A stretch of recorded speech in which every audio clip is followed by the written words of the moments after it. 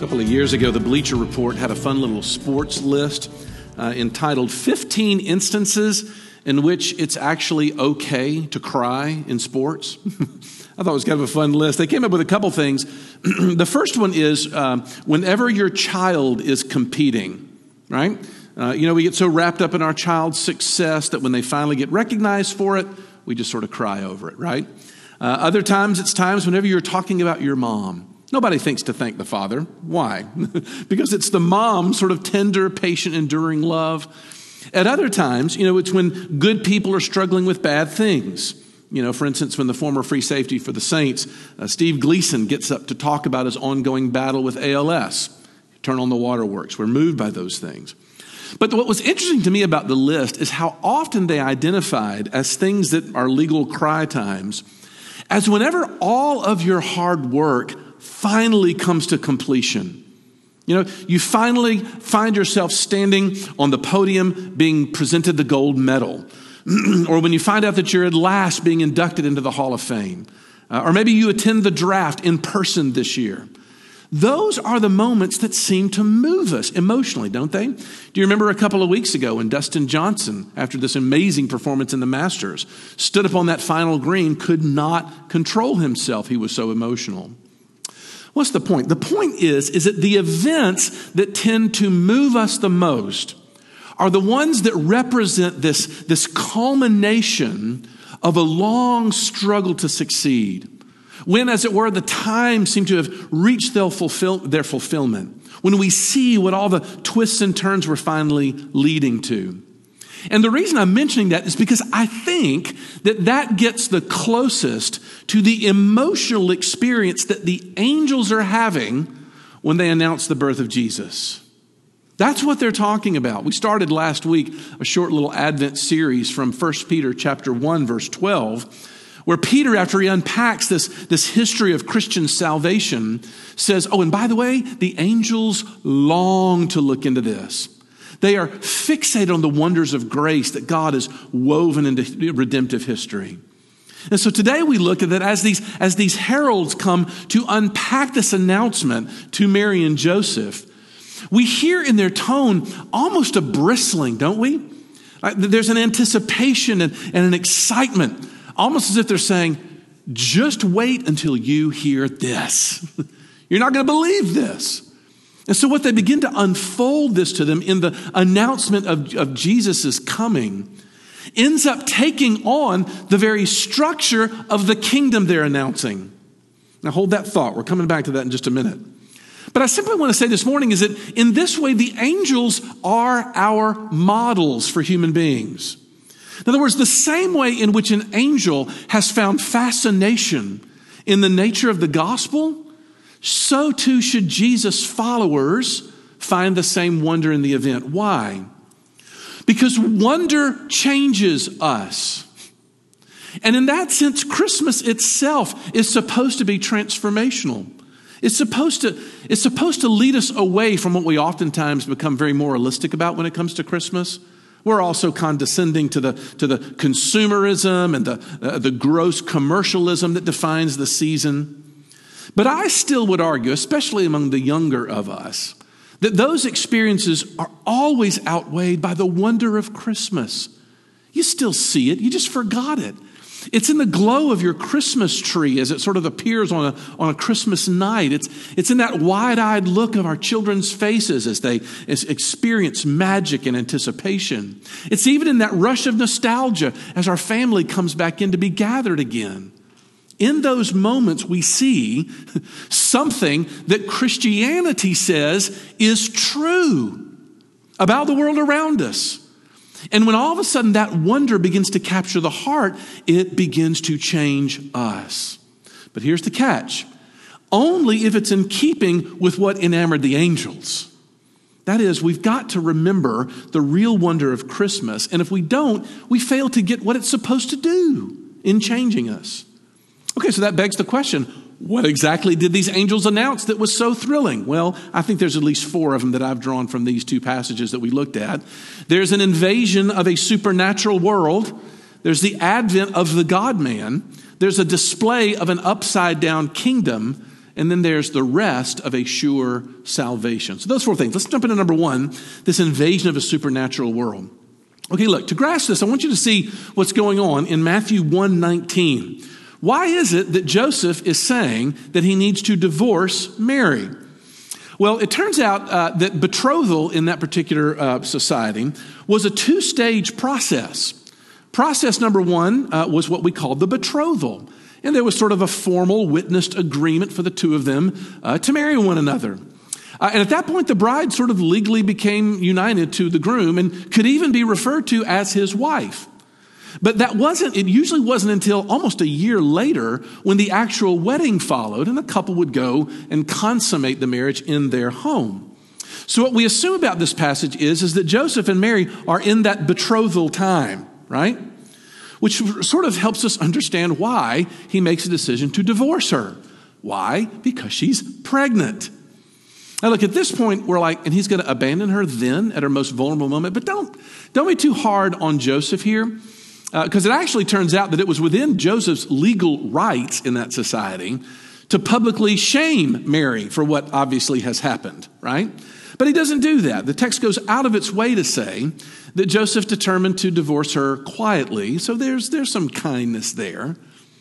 But the angel comes to correct him. But what does she correct him on? What is it that the angel is saying? And I want to say, why did I say she? I think it's a he, the angel. Bear with me. What was Joseph going through in that moment, though? Well, I would submit to you that the angel had to come and deal with Joseph's inability to see that there was another world around him. That is, Joseph was living in a non-supernatural worldview. And the angel has to come along and explain that, look, Joseph, what you see in the visible world is not all there is. There actually is an outside world to the visible realm that intersects and interacts with the affairs of men. In other words, the angel saw that Joseph was just about to miss out on this amazing thing that God was about to do because he wasn't seeing the world the way in which God sees the world. He's through these naturalistic eyes. He'd gotten myopic, right? I mean, we still see this today. I've always found it a little bit curious, people's opposition to the doctrine of the virgin birth. Fewer and fewer people actually are embracing the virgin birth, even those who have a high view of the Bible. But it's always been curious to me because I'm always like, if you're willing to concede that there is a God who is himself sort of above the creation of the world and was responsible for the creation of the world, why is it such a stretch for you to sort of assume that on certain occasions he can overrule or perhaps change the consistent motions of creation? You know, even including being able to bring life in the midst of a womb of a woman. You know, why are we so quick to dismiss this existence of another world that exists outside the realm of ours? That place where the angels dwell, this divine council, as the Bible describes it, of both obedient and fallen angels. And oftentimes we think that the reason for it is because, well, we're just too rational.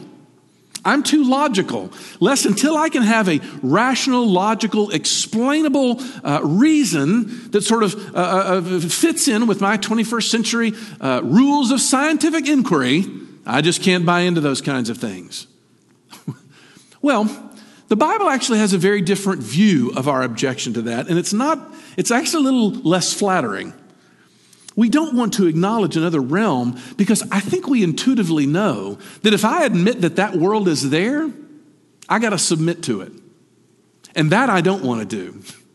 Commentator N.T. Wright says this. He says, perhaps some of the fuss and bother about whether Mary could have conceived Jesus without a human father is because deep down, we don't want to think that there might be a king who could claim this sort of absolute allegiance. Oh, I think he hit the nail on the head. It's not that we can't be convinced by logical argument that that realm is not there. It's that we don't want to believe that it's there. Because I've got to change if we do. But for those who do believe, like Joseph, there's actually some really good news. And it's the good news of the fact that if there is another world that's out there, and my life has more meaning than just my circumstances that I can see, it means there's always hope. There's always hope. The angel is coming into Joseph and trying to keep him from despairing over our circumstances. Is there ever a time in which we needed to hear that more than now? Don't despair. There's a whole new world. God is actually working. That's why he's got this electricity in his tone. You may not realize it because he's so good at covering it up, but our assistant pastor, Melvin Monica Vossicum, is visually impaired. You may not realize that. But what that meant, though, was that when we all as a staff and a church were experiencing the joy of watching the building go up, remember how fun that was to see new things added? Melvin couldn't see it. He couldn't be a part of it. But one of my favorite times, and I was thinking about this last week, in the last 6 months, was the first time I took Melvin through the building. Because I could see what he couldn't see.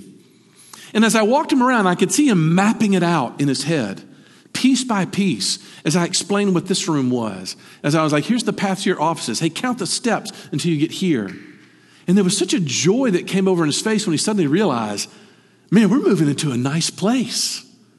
See, that's what the angel is doing. It's like there's this other world just beyond your senses. But once you see it, it'll bring about wonder. So the first thing the angel says is this announcement of an invisible supernatural world. But secondly, the announcement talks about this advent of the God-man. Look at Matthew 1:22. Because in those two verses between 22 and 23, Matthew goes back and connects what's happening to a prophecy from Isaiah 7, verse 14 in particular, that when the Son of David comes, he will be called God with us. Which, by the way, is a huge claim and clearly something that became very central to Matthew's writing. We know this because he ended his gospel in the exact same way. You remember this at the end in Matthew 28, verse 20, last verse in the whole book. The last thing he has on Jesus' lips is, and behold, I am with you even to the end of the age. So he bookends the entire book with this concept of Emmanuel, God with us. Hey, look, you need to let it sink in that this is so unique in world religions.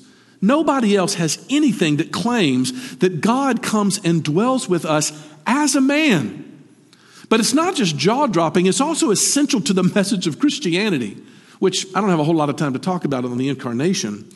But I do think it's important to focus on the angel's announcement. What exactly is he getting excited about? Well, I think simply this. He realizes that if God has become man and God is with us, it represents the fact that heaven and earth are coming together again. Okay, bear with me now, because of all the things that I really want you to grasp, this is a big one. The story of the whole Bible, beginning in Genesis, which opens up in a location where heaven and earth are actually the same spot. It's a mountain garden that we know as the Garden of Eden. But of course, mankind sins and they're exiled from that place. But from that time on, heaven and earth are separate. They're not being able to, one cannot see and interact with the other. This actually gets pictured when God instructs them to build this sort of worship tent called the tabernacle by this giant heavy curtain that separated the outer parts of the temple from the inner sanctuary where God dwelt in the most holy place. So for a Jewish person, human history was waiting for God to reunite heaven and earth. When God would come and repair this breach, when he would tear down the veil, which is very interesting because Matthew is the one who records that at the very end of Jesus' life on the cross, as he died, guess what happens? The veil splits. Suddenly, heaven and earth have begun to be reunited. That's exactly what's being considered. Now, but not all of Matthew's readers, of course, got it, especially with the Jewish readers. Why? Because the Jewish readers, they still wanted to hold on to their status. That's the special people of God. It was pride, just like always, that keeps people from seeing how amazing what the angels are announcing. But what I want, though, for us, though, is to realize the Jewish expectation is still in force. That's not changed. And we know this because of what Paul says in Ephesians 1, 9 through 10. Look what it says there. That in the fullness of time, God would set forth in Christ a plan to, and the actual word there is to reunite All things in him, things in heaven and things on earth. There it is again. So human history is moving to this time when heaven and earth come together again. When God shows up, cloaked in our humanity so that he can save his people. I try to find ways to illustrate this. And I don't know if this one's very good, but I'll try it. A number of weeks ago, I was reading out of a leadership journal, a guy who was talking about how great his first boss was because he lived by a mantra that he had come to really admire. And it went simply like this: I'm never going to ask you, my employee, to do anything that I'm not willing to do myself. The guy said he loved it. He was a leader who was prepared to get his hands dirty. Well, he said on one occasion, all of the information technology systems in the company completely went down. And he said, instead of sort of delegating the problem down the line and probably yelling at them as they got it done or didn't, he said, my manager stayed on the phone all night long with the support team. And he even, on the other side, was sort of an absorption for all of the inevitable complaints that followed afterwards. And the man said, it was the greatest leadership lesson I ever learned, that great leaders lead best alongside. Now, here's my question to you. Why does that ring true for us? Why do we look at that and say, yes, that's got to be true? Is it possibly because the universe runs on the same principle? That God works under the same rules, that God comes down and he dwells, and when he does, we're changed because of it. So the advent of the God-man, that was a big deal for these angels. They realized history is now begun. It can start right here, which is why the earliest of Christians reset the calendar, did they not? Because they assumed human history had begun again. Thirdly, that we also see, though, this display of the upside-down kingdom. This is another big one right here, which we talked about this time last year, as I'm sure you all remember. But I'll be brief because it bears repeating. Because when Gabriel comes to Mary in Nazareth in Luke chapter 1, you get this amazing contrast, do you not? Because Gabriel is delivering literally world-shattering news. But who's he giving it to? Who is his audience? It's Mary. Luke chapter 1, verse 37, I think sort of Gabriel delivers this with a smile because he has to when he says, for nothing is impossible with God. And you're going to get this theme over and over again in the book of Luke, where the kingdom of God gets announced to these unlikely players. And you contrast that with the value that we put on human events in our day, and it's dramatic. Poverty-stricken Mary and Joseph is where we're going to get this big announcement, not to the power brokers. Duke Kwan, a PCA pastor who I love following on social media, had a thing on the profound irony of Christmas a couple years ago when he said, look at the irony, majesty amidst poverty, the extraordinary amongst the ordinary, the incredible amidst the mundane, greatness amidst humility. You get this contrast in Gabriel's message to Mary, which, by the way, freaks her out as well. So you try to unpack what exactly are the angels wondering at in this sense. And I think you can trace it back to a prophecy in the Old Testament in Zechariah 4:10. In that prophecy, the writer says, for whoever has despised the day of small things shall rejoice. If you go back and read it in context, Zechariah was talking about the rebuilding of the temple and that it was going to come from very humble beginnings. But what was happening was Yahweh was training them to see the world differently. It's upside down. We think that the wealthy and the powerful are where the real action is. And Yahweh is saying, no, it's in the tiny little places, the out of the way, the small, the weak, the unseen obediences. This is where history is turning. And you think about that in contrast with what we think. Where are the great motions of human history? Of course, it's in the American presidential election.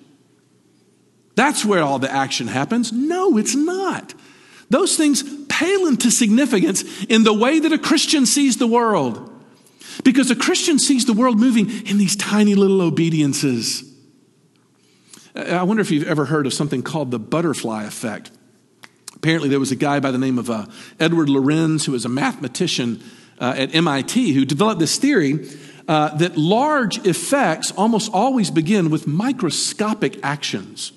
Apparently, he hypothesized that even a butterfly's waft of his wings may very well contribute to the path that a tornado takes weeks later. Tiny beginnings, large things. Now, here's the deal. I got no idea about the butterfly effect or even what I think about the butterfly effect, but I can tell you the notion is biblical because this is how a Christian views the world.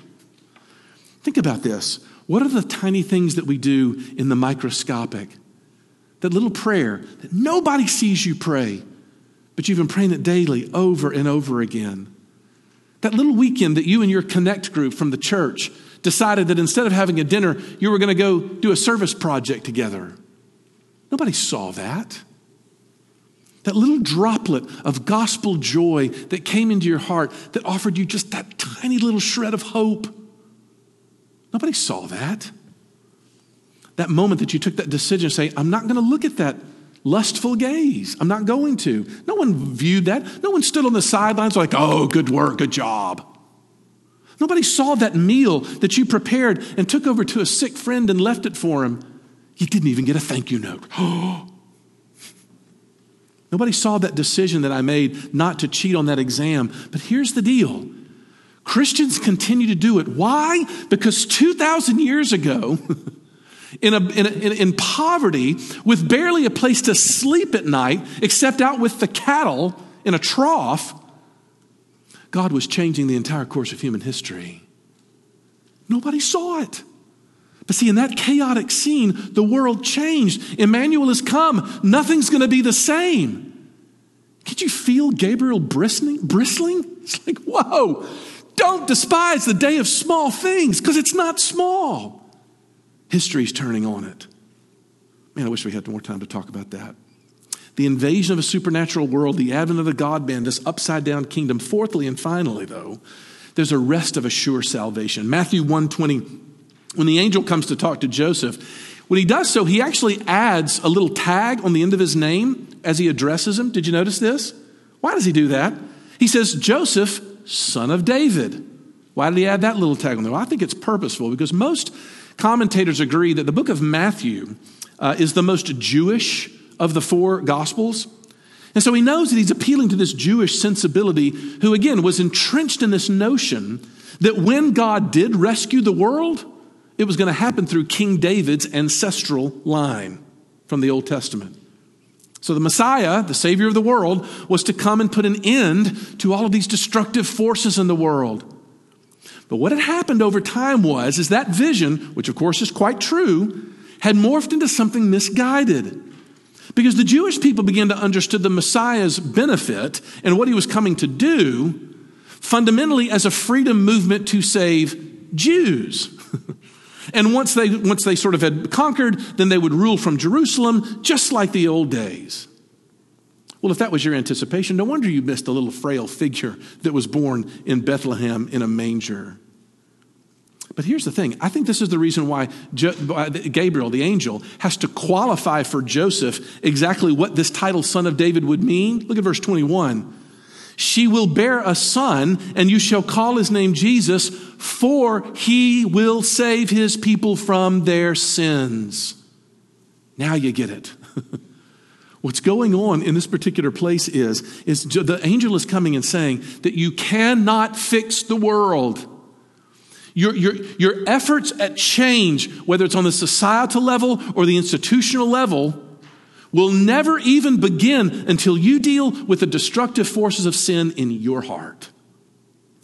That's where it starts. Every Christian came to believe this. I don't know what God's doing, but I know what he's working with in me. He's dealing with me. And here's the first thing that's a little bit hard to swallow. I've said it before. Christmas is not a compliment to you. Christmas is coming along and saying that my problem in sin was so bad that it could only be solved and dealt with by the advent of God himself in flesh through the most humble of means. But here's the thing. What we hope happens at Christmas is about this all-important struggle to sort of see and appropriate the gospel in such a way so that this God-separating, soul-destroying, people-devouring effects of sin can actually start to be stemmed. that the tide can stop. And even it's in the small little ways, because once it does, it begins to lighten my soul and you begin to soar. And when you soar and you're wondering, you change. That is the Christian view of change. It's the reason why we sometimes struggle with change so much. Look, to finish this series, actually this entire semester, actually this entire year, I told you that I've been reading through the Lord of the Rings trilogy again.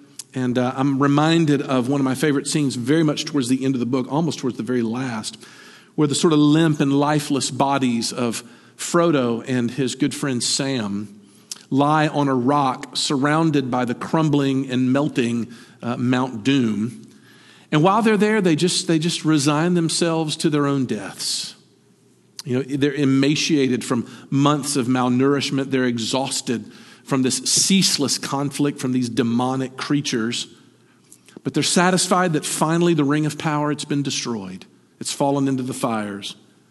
And so they lay down on the rock to die and wait for the flows of lava to overtake them and destroy them. But in that one little moment, Frodo looks over at Sam and he gets a little bit nostalgic about his good little friend who's been through this hell with him. And he looks over at him and he says, you know, I'm really glad you're here with me. Here at the end of all things, Sam. But here's the thing that they don't know. High, high above them is the great eagle, whose name is Gwaihir.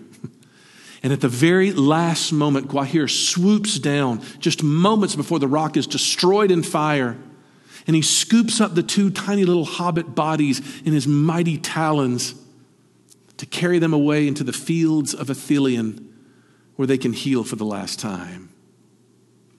I'm moved by that story because I keep thinking that maybe that's the message for this Christmas season. Because has there ever been a year in our memories that's felt a little bit more like Frodo's probably felt in that moment? That here I am at the end. And we look at each other, and maybe it's when we go to bed at night that we lay down our beds and we think, well, here we are at the end of all things. Where I'm about to close this chapter. There's no way. It's all lost. Everything's crumbling around me. The world will never unite. We'll never sit side by side across races in a church. My candidate will never succeed at implementing the policy that I know will fix it. This pandemic, is it ever going to end? Is it ever even going to abate? And we're tempted to look around and say to ourselves, here at the end of all things. Hey, but here's the deal. Don't miss the eagles. Because high above, and actually in a strangely, high above, but in this profoundly nondescript, tiny little nook in Palestine, in Bethlehem, salvation's come. And it's in the fullness of time. And Christmas is this time that reminds God's people, we've not arrived at the end of all things. It's not over because he's working. And it probably is not working in big, massive, utterly visible ways that you can see and trace all the dots and be like, aha, I see it. It never happens that way. It happens in the tiny, the little obediences. That one little choice I made not to push back, that one little choice I made to turn away, that one little discipline that I put back. And yes, I'm going to make another New Year's resolution this year. It doesn't matter. I'm going to do it again. Nobody saw it. But in those places, God began to weave hope and he began to weave healing. And when Gabriel saw that, he was in wonder. And he longed to look into it along with the rest of the angels. Shouldn't that be an invitation for us as well to see the exact same thing? We're not at the end of all things. Let's pray. Lord Jesus, we can say it, but we don't really feel it if we're honest. And so we're asking that you would be gracious to us and walk us into a sense of vision that the angels had, that we might see you in a way in which we didn't. That we see that all human history led to what came in Christmas, and the little sparkles of wonder that are in the twinkle lights on our trees, they were calling away from themselves to you and what you were doing. So would you grant us that vision and change us so that we might have something to indeed tell on mountains? Would you do that? For we ask it in Jesus' name. Amen.